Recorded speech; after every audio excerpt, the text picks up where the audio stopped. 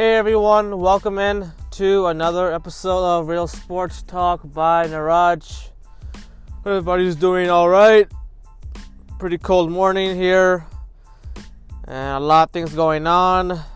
We are into a crucial stretch, not only weather-wise, season-wise, but in terms of a lot of things coming up to be decided about. It's going to be very important to see what transpires in some of these,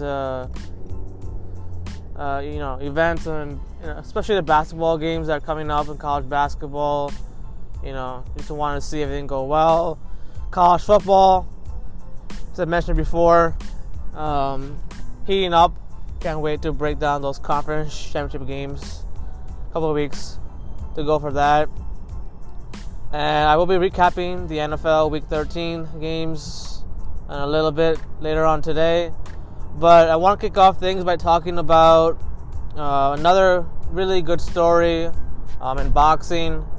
And, as I've mentioned before throughout many of my episodes, a lot of sport athletes are passionate about their respective sport at an early age. And there's many factors, there's many challenges, many things that they do behind the scenes to be where they are today. And that journey in itself is very similar to what we do. We go through the same things of working hard, doing what we can to get experience, try and turn that into something great. And the same thing goes for boxing. There's many athletes across boxing, MMA, that have started out in a unique way. Some tougher than others, but being able to shine through, make it through all those challenges, and take it as a positive experience, take it as a learning experience, and really working on themselves to be a really good person in and out of their sport. Is mainly the athletes do. And the next person that I'm going to talk about is a great example of that. That is Claressa Shields. Claressa Shields is one of the best boxers that we've known for a while. People have been paying attention. She's been one of the best boxers for a long time in women's boxing. And there's always a lot of attention that goes towards the men's boxing, obviously, because of Canelo and Crawford, and the list goes on with Pacquiao, Mayweather over the years. But Claressa Shields is someone who has made her mark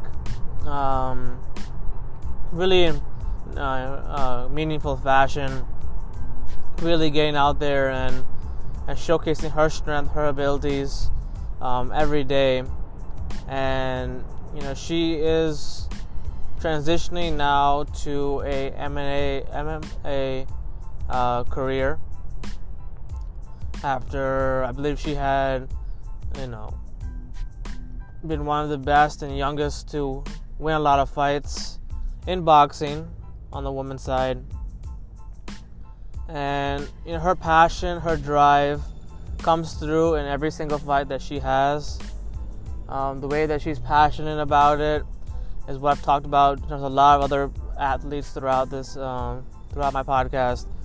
And Claressa Shields is one of those unique women who continues to work hard, continues to take on the challenges. She's also motivated by a lot of things. And she projects that confidence more so better than she used to, in terms of the sense that she's been able to just go out there and do her thing and make sure that she can, overall represent herself as best as she can, always when she's in the ring. So, looking at what she has accomplished so far in her career, she is 10-0 in her boxing career. One of 8 boxers in history to hold all 4 major titles in boxing. So that includes the WBA, WBC, IBF, and WBC.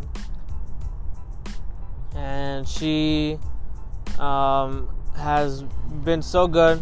Has fought, I believe, over the year. I think she won all these. She unified all these titles last year.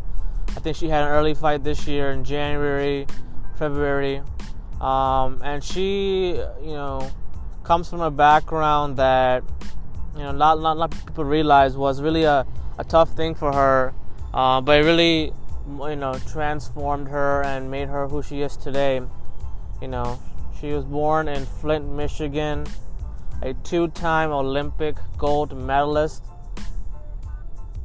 and she competed in London, the Rio Olympics, and she is truly amazing in terms of where she started. Like I said, she was born in Flint, Michigan, 25 years old, and in terms of her, her coming up, her upbringing, I mean, she had a very difficult time.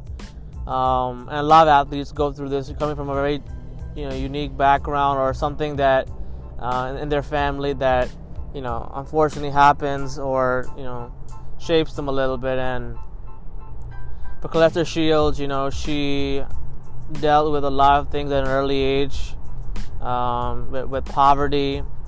Her mother and father. Her father was actually, I think, dealing with drugs and stuff like that, but he wasn't there for so 2, 3, 4 years, and then unfortunately her mother had an issue with alcohol and all those things. But Claressa Shields, throughout all those things, she never let herself get down or depressed about it. She wanted to do whatever she could do to support her sister and little brother, and so she became very independent at an early age, having to do things like cook certain things, because they didn't have a whole lot of financial income at that point. So she was someone who just tried to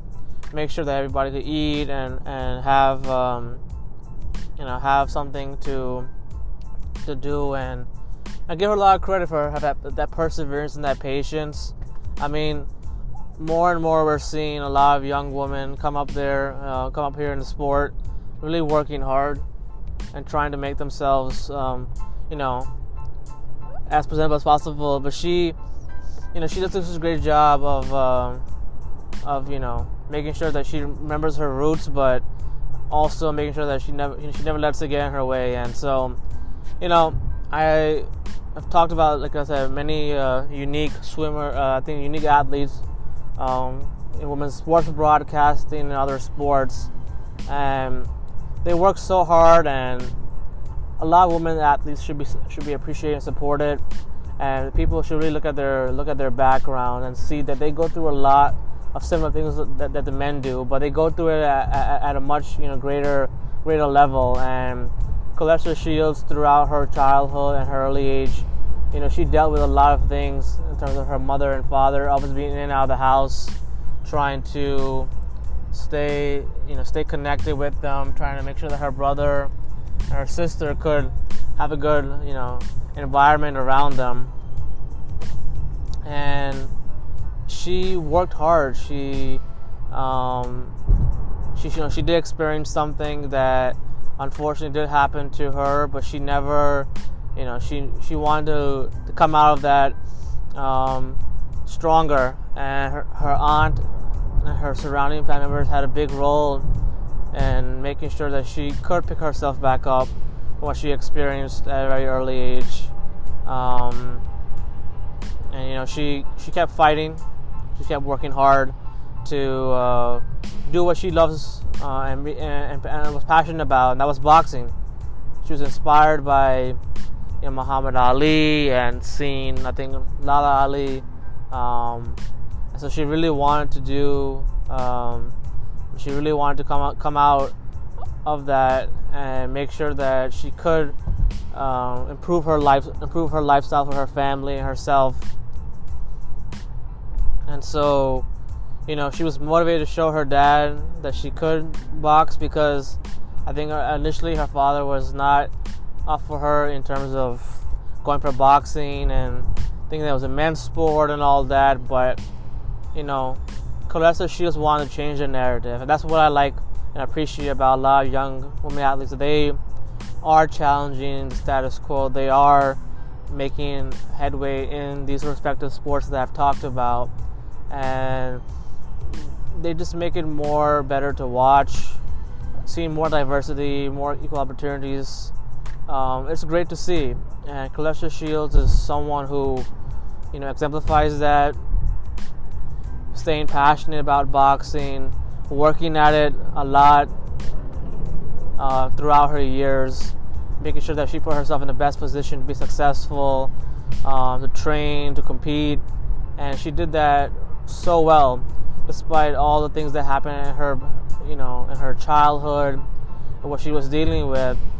She wanted to go out there and be independent and show that she could be successful, that she is someone who people have to pay attention to and appreciate and respect. And she did that in a huge way. And eventually her father did agree to let her, go out for boxing and compete. And, it was a big victory for her. She wanted to do it. And since that point, then she really took off. She became very dominant as a fighter, competitive. And kept going out every night and proving to herself, to the world and her family that she could be a great boxer, and she was. She 10-0, 2 wins by knockouts, and now she's hoping to transition to MMA, where she signed a multi-year deal in the professional fighting league, which is in MMA, and she's hoping to compete in a couple of fights next year, which should be really good. One thing that she can really do well, that will help her in MMA, is that she can throw, hands of power. So she can overall adjust herself. I mean, she's already working so hard to be successful in transitioning to it. Now, not all all boxing fighters are able to. Not all boxing fighters are able to, transition to MMA. Very, very few have done it. But she's confident in herself that with her style, her ability to, do everything at a great pace, that she will be able to be successful in MMA. I'm rooting for her to do well. I think she has the drive and competitive spirit to be good at everything that she does. And the main thing is that with MMA, you have to really be ready for the different kind of formats and there's kicks and punches involved. So I'm very sure that she's going to be all in on this. She has been preparing for this really, really well. Her Olympic gold medal run will definitely help her in the MMA for sure. And overall, her upbringing, her background speaks for itself. She, loves to compete at the highest level and has carried her this far in her career. And I think that, going forward, she's going to be a name to be talked about in MMA. She'll be talked about in the MMA as a good fighter. I hope she succeeds in doing so, because things that she has gone through, things that she has been working at. I mean, with every fight, she got better and better. She's been one of the best fighters, I would say, for a while. And it all comes from her experiences. And, some athletes are able to, share their stories and talk about it. And she has done that in her own right. I definitely encourage everybody to read about Claressa Shields. To see what she kind of went through at an early age, things that she had to talk about, to do. It really, put her in a mindset of, proving herself at an early age, realizing that, she has to be independent, she has to do things for herself, and people will be able to support her and come to her. But she knew that during that time that no one's going to help her but herself, and she took that as a challenge. She embraced that, made sure that she competed well over the years, worked on herself over the years to be a stronger woman than she is today, and her results are paying off, and I can't wait to see what she does in the fights that she'll have next year possibly. Now, she does speak to school children regularly to educate them about being good leaders, not being involved in gang violence and all those kind of things. And she is an ambassador to Up to Us Sports, which is a national non-profit organization that supports undeserved youth, people who are in poverty, like she was at a very early age, to support them, to give them those resources and ability to have a good upbringing, a nice life starting out.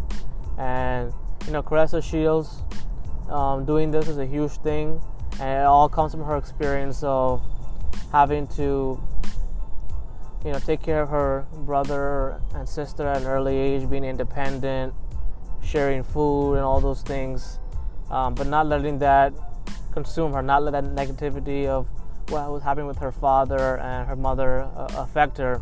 She just was patient, she was honest with herself, and she worked through all these things as her father did enter her life, and he did end up having an impact in terms of allowing her to box, and the rest has showed up in all her fights. She's been great. She's been very appreciative of the fact of the run she's had so far, and heading into the MMA, I think she will be successful.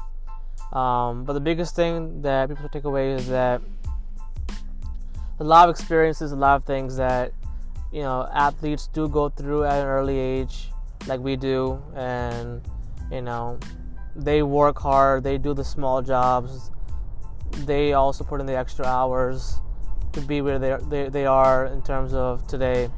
And she is a great example of that. She inspires a lot of women athletes who are on the come up to go for their sport, to be passionate about it, not to let the the common saying like, oh, a woman can't do this or they can't do that in this sport. They can.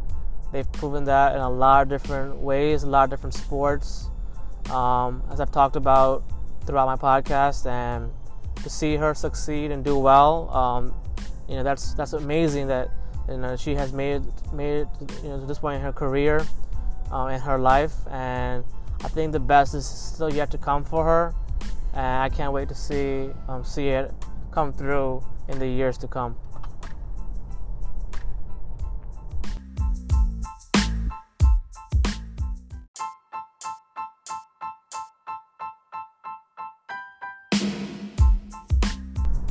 So in this segment, I'm going to recap Week 13 of the NFL season.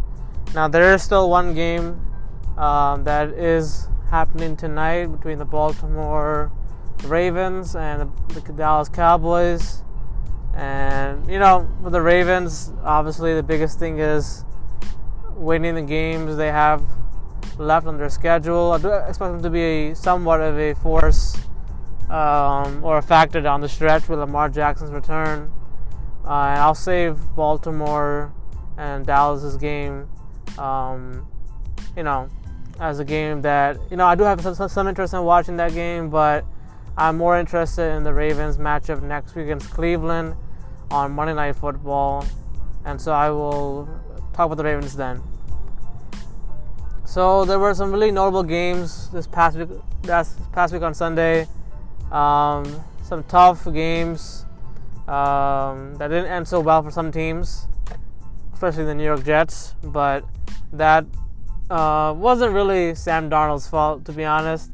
And hopefully they will be able to overcome that and do something these last couple of games to avoid a losing season or on a winless season. But that's a separate thing for another day. But there were some good games on Sunday, and one of the games that I was talking about leading up to Week 13 was the matchup between the Cleveland Browns and the Tennessee Titans.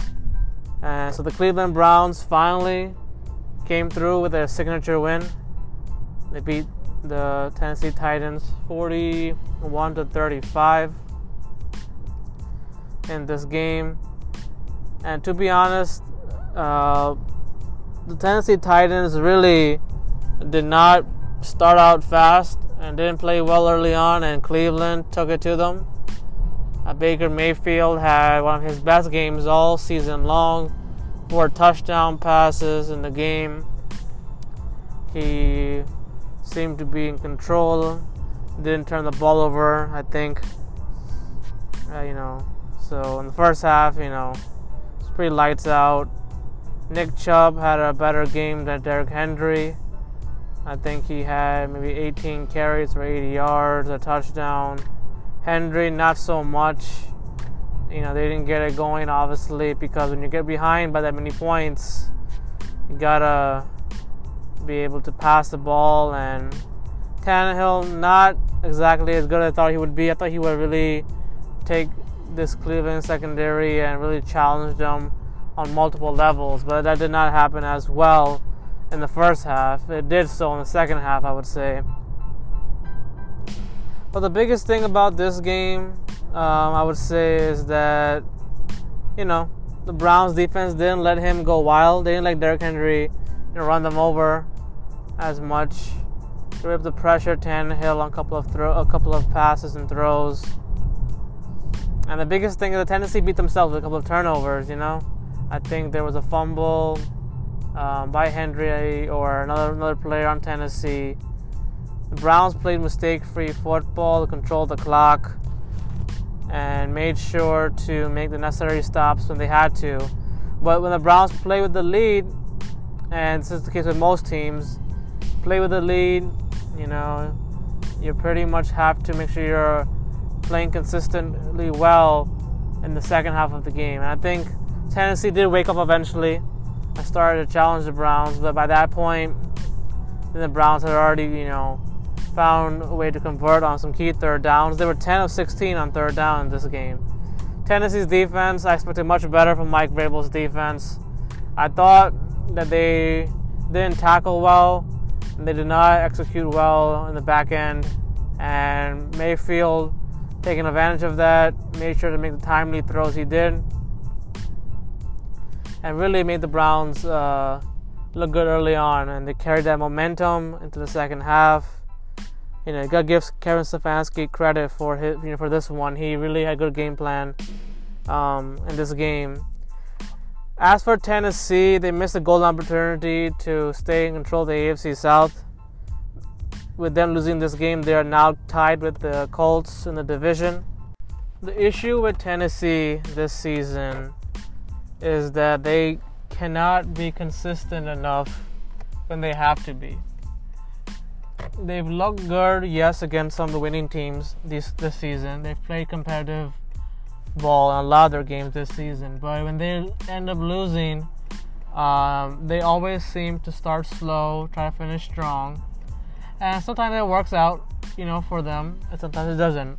Against Cleveland, they didn't get off to a good start.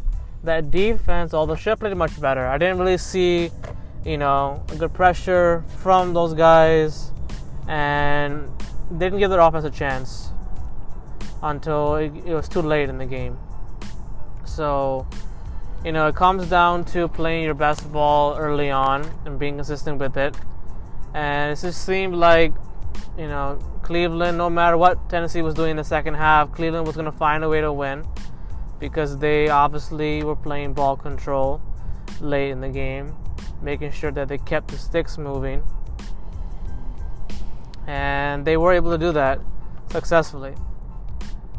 As for the Colts, they bounced back with a 26-20 win over the Houston Texans. The Colts responded with a better rushing attack in this game. The defense responded, although that was a big thing for the defense to come back and show that they are still one of the best this year with Leonard and those guys. They wanted to make a point, which they did. Able to slow down Deshaun Watson just enough. And Phillip Rivers put together a good game. So the AFC South, still up for grabs. And, one of these teams will definitely secure a playoff spot with winning the division. And the other will be fighting for that wild card spot. So we're going to see, Tennessee and Indy, how these two teams finish. It all comes down to coaching, the way these teams play down the stretch against some of the top teams in the NFL. And like both teams did split, the division series this year. So it will come down to the matchups. And I think, as far as I know, with the Colts playing the Raiders next week, and you got Tennessee possibly playing Green Bay or another team. They definitely are gonna have. Tennessee's definitely gonna have a tougher stretch, maybe, depending on how things go down the way. But I'm looking forward to seeing if Tennessee can bounce back and put together a solid stretch to make it back to the postseason, and not having to go through the wild card picture, which wouldn't be a bad thing. But Tennessee was deemed as the best team in the division when the season began. They haven't always proven it, but they really have to get it going in this late stretch here in order to make the postseason.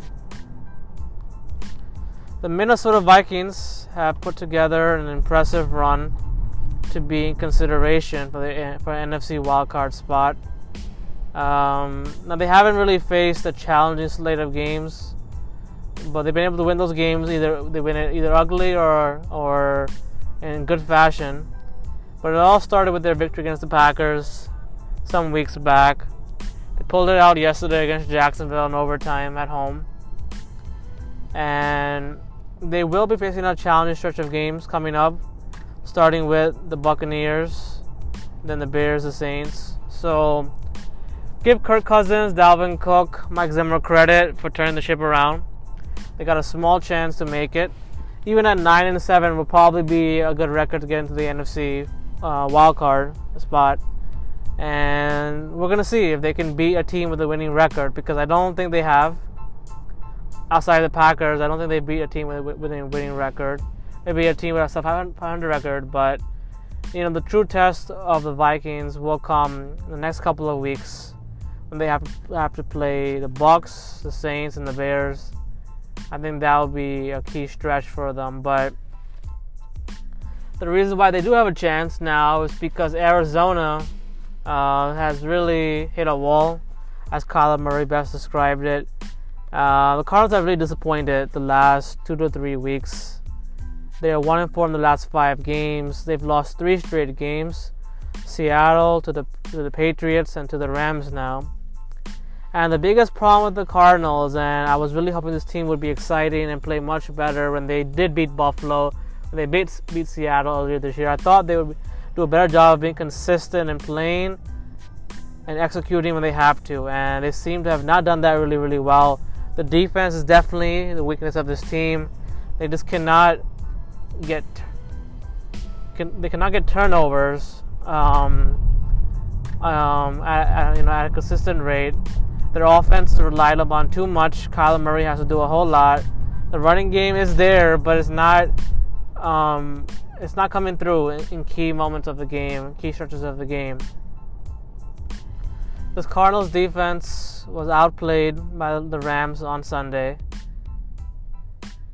The Cardinals gave up 463 yards of offense to Jared Goff and the Rams. And the Cardinals didn't help themselves either. They turned the ball over twice.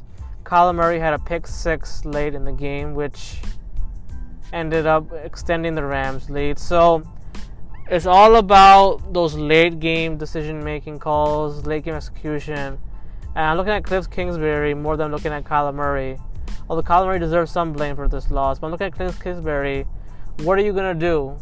How are you going to coach these guys up harder because they haven't been responding as well last few weeks. They've lost, yes, in close games. I'll give them that. Then they have not looked totally bad in their losses, but they have to be able to win the games that they're supposed to win. The game against the Patriots, they should have won. They know that they should have won. And against the Rams, they just did not have it. They did not have it when they needed it the most. They're at 6-6 now. Their games down the stretch are still favorable to them. But with the Giants playing better, with the Eagles, with a quarterback change, I mean, the road for the Cardinals isn't going to be easy. But they still have a chance because they obviously have played well against some teams. They've shown they can play well. DeAndre Hopkins is looking better and better. But it comes down to, Kyler Murray, Cliff Kingsbury, getting it going. They got to be better throughout more stretches of the game. The running game has to be better as well, because it all cannot be on Kyler Murray offensively in this game.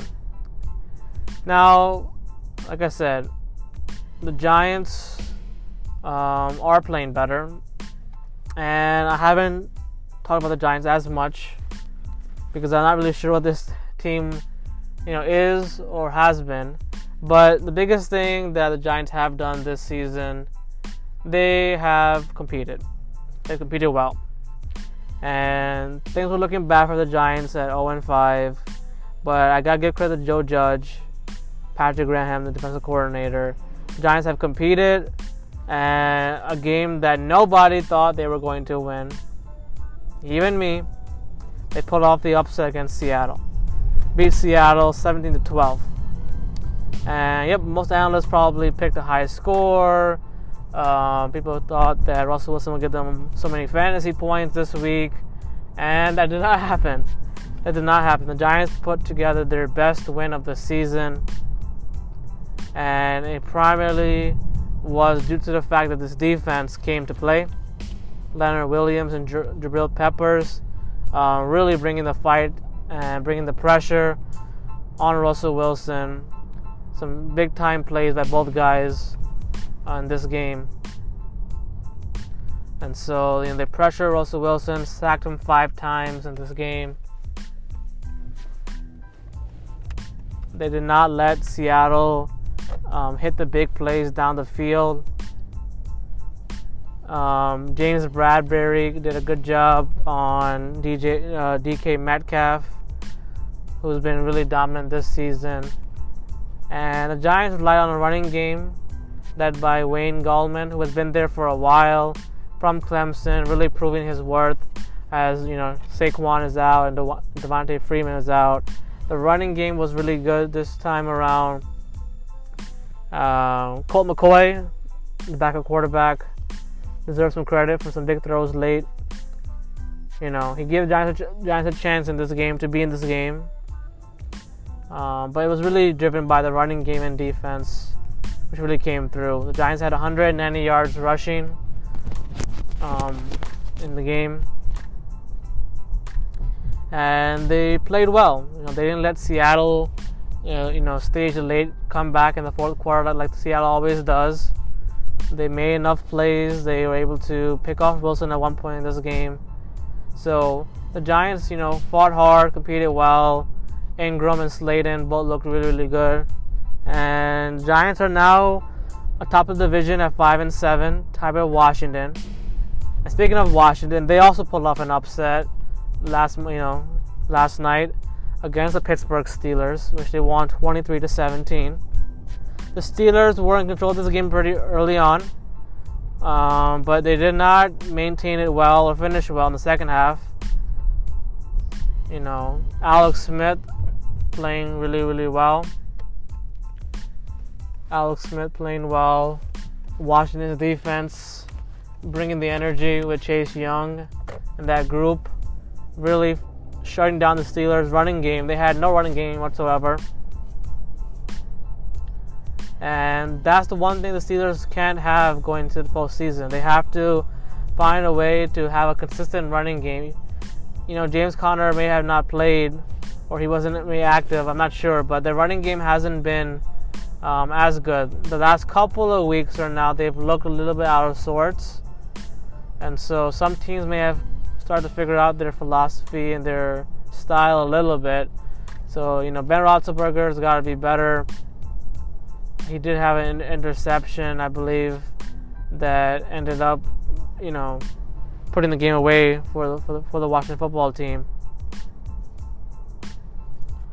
So I look at that, and Alex Smith has been a quarterback throughout his career to play well, not to turn the ball over, and he played efficient football. He made some key throws on third down, some big passes, and the one thing the Steelers did that I didn't really understand was the game was tied at 17-17, and there was about 4 minutes left in the game, and rather than have the Steelers rookie kicker kick a field goal from 45 yards,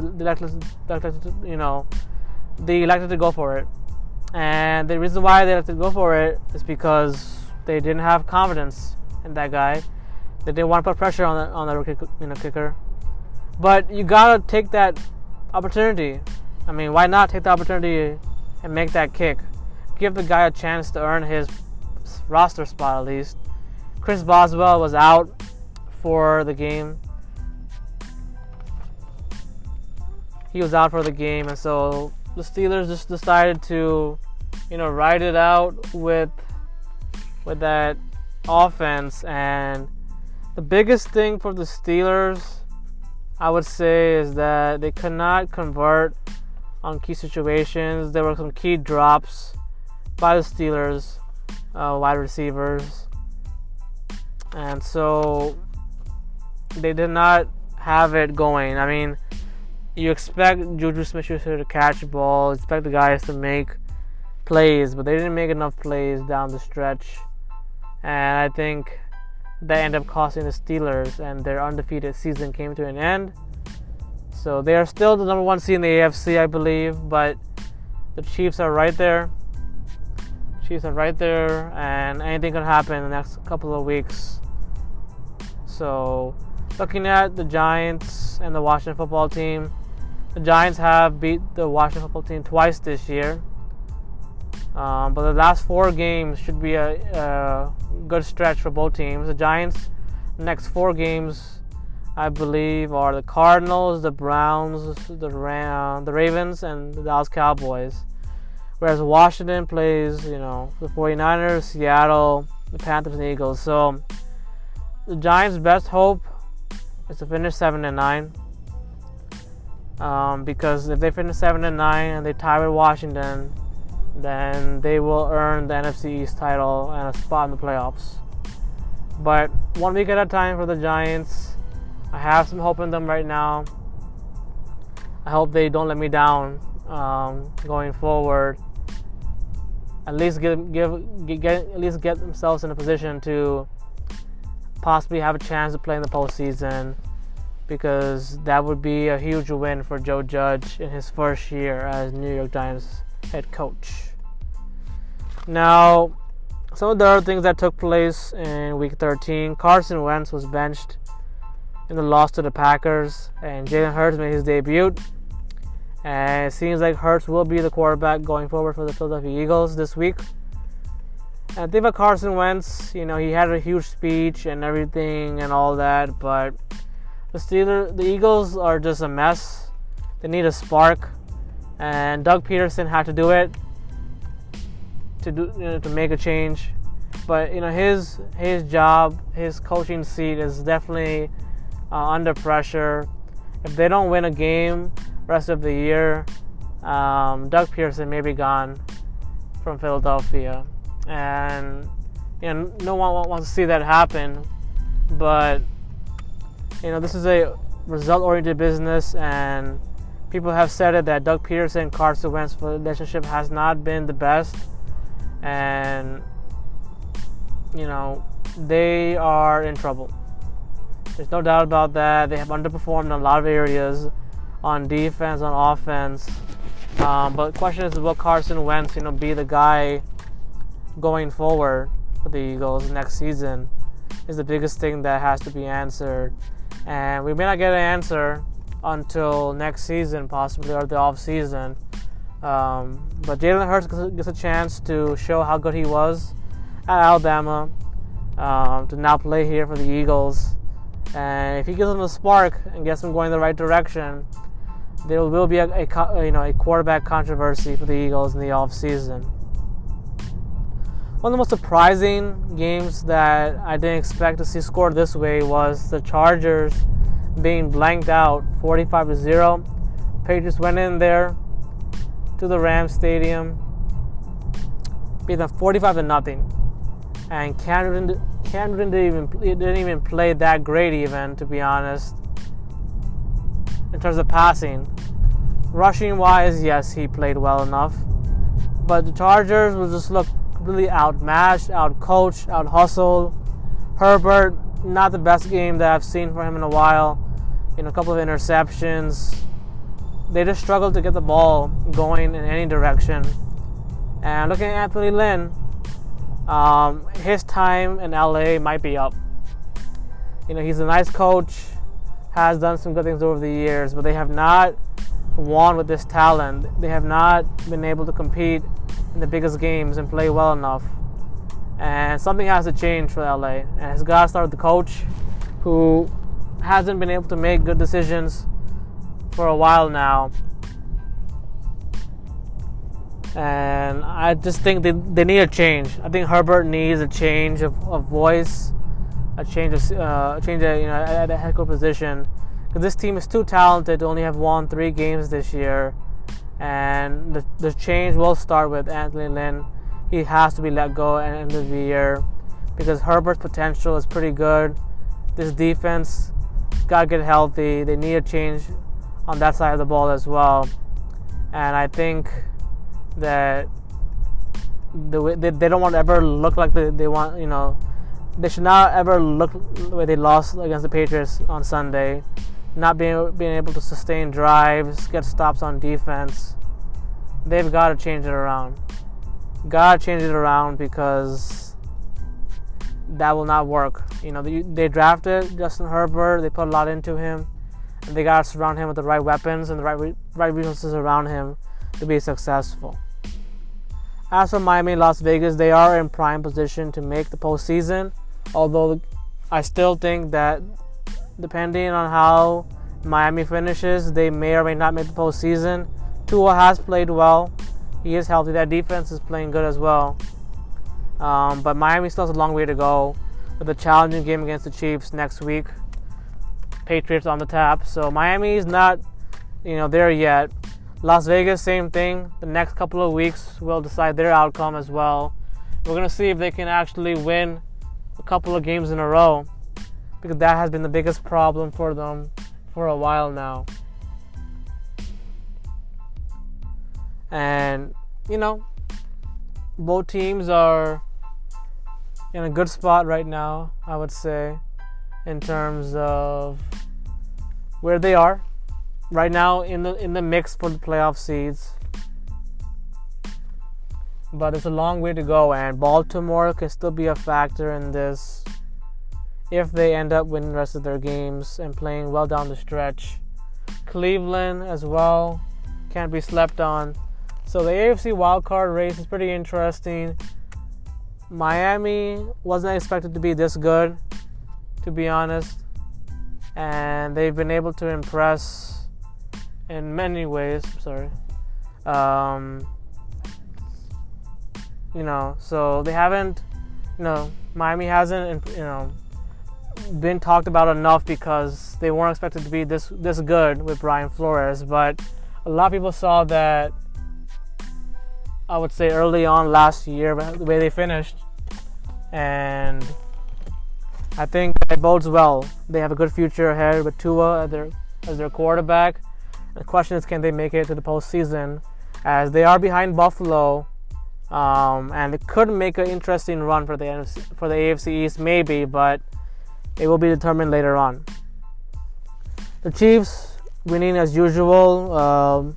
They got off to a slow start against Denver, but end up winning that game in convincing fashion. Drew Lock look better, but the Broncos have a lot of work to do on both sides of the ball still to be a good team going forward. And so, overall, Week 13, you saw some pretty good games, some good action. There are a lot of teams still in play for a lot of seeding and spots and all that. Question is, which teams will step up and take control of their fate. Looking at Las Vegas, looking at Miami, looking at Cleveland and Baltimore. All these teams will be playing each other coming up. And the Raiders, if they want to make the postseason, there's 2 games coming up on their schedule that they must win. And if they do that, then Derek Carr will maybe finally get some respect and attention as they try to make the postseason for the first time since 2016 or 2017, I believe.